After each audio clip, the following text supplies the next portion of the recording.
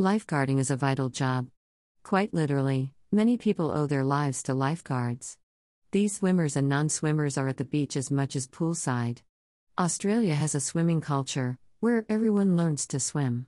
So much so that time in the water is an unspoken rite of passage for Aussie kids, a place to feel free and unfettered by daily chores because the water cleanses off the humdrum of school and chores.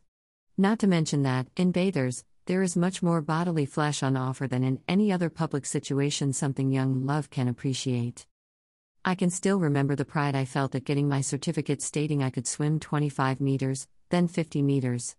My early childhood swimming tuition preceded Swim's more extensive water safety programs. My mother said I was good enough then not to need lessons, and future pool visits were strictly for fun. For a couple of years when I was in primary school, my family camped at Robe in South Australia. The Holden station wagon would be packed to the hilt and my parents, my sisters and I would clamber in. The drive took a good day, and the lack of air conditioning made sticking to the seat a regular occurrence. Once camp was set up, we had a blissful couple of weeks to hang out with our friends and swim in the ocean. Our family friends were local to the area and showed us all the best places to have fun in. At night, planks ripped from the boardwalk would feed the fires on the beach. After a 30-degree day of swimming in the relentless sun, I lay back on the sand, now dressed in a windcheater and long pants to ward off the cold ocean breeze. The fire warmed one side of me, and after a while I would change directions. Someone had a guitar and people were singing and laughing, the rhythmic sound of the waves ever constant in the background. The shooting stars in the moonless sky were plentiful, and I was so filled up with happiness that there wasn't anything better. I learned to body surf at Robe, my strong father holding me up to the swell behind the breakers beyond my depth and calling out, "Paddle! Paddle!"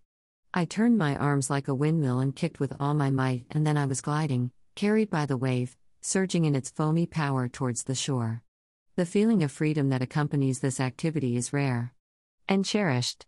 There is such a feeling of accomplishment at catching a good wave, even without learning to board surf. Mind you, I, like every ocean swimmer, copped my fair share of dumpers where I was tossed and turned in a tumble of water, as often as not to crash my head on the sand before I could rise above the turmoil and breathe again. I copped my fair share of blue-bottle jellyfish stings and crab nips. And I experienced the most painful sunburn I have ever had, and I used to burn every year, being in the days before the association with skin cancer was known and therefore before sunscreen, 2 huge blisters 10 centimeters square on either side of my lower spine, when my protective t-shirt rode up, thereby exposing my fair skin, while I was playing in the shallows. The remedy of the day was to rub in calamine lotion, and invariably, because we were camping at the beach, some sand got rubbed in as well. It hurt so much I couldn't sleep on my back for weeks. Robe was also the place where I started drifting out to sea, because I didn't know how to control the board I was sitting on and kicked the wrong way. Watching my worried mother on the beach deserted by all but my family, the sun having set already and the twilight receding, thoughts of drifting on an endless ocean with no fresh water and plenty of sharks invaded my thoughts. My oldest sister swam out to get me. She got me lying on the board in the right direction and held me in.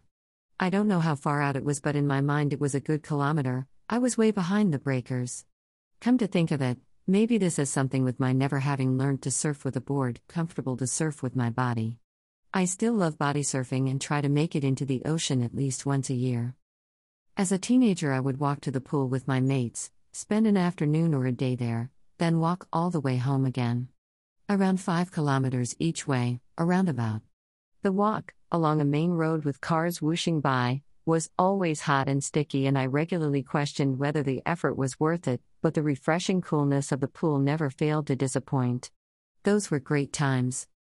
Once my friend and I stopped in front of the slushy machine we never had money for, said to each other, if I was buying one of these I'd get a lime one, and press the button.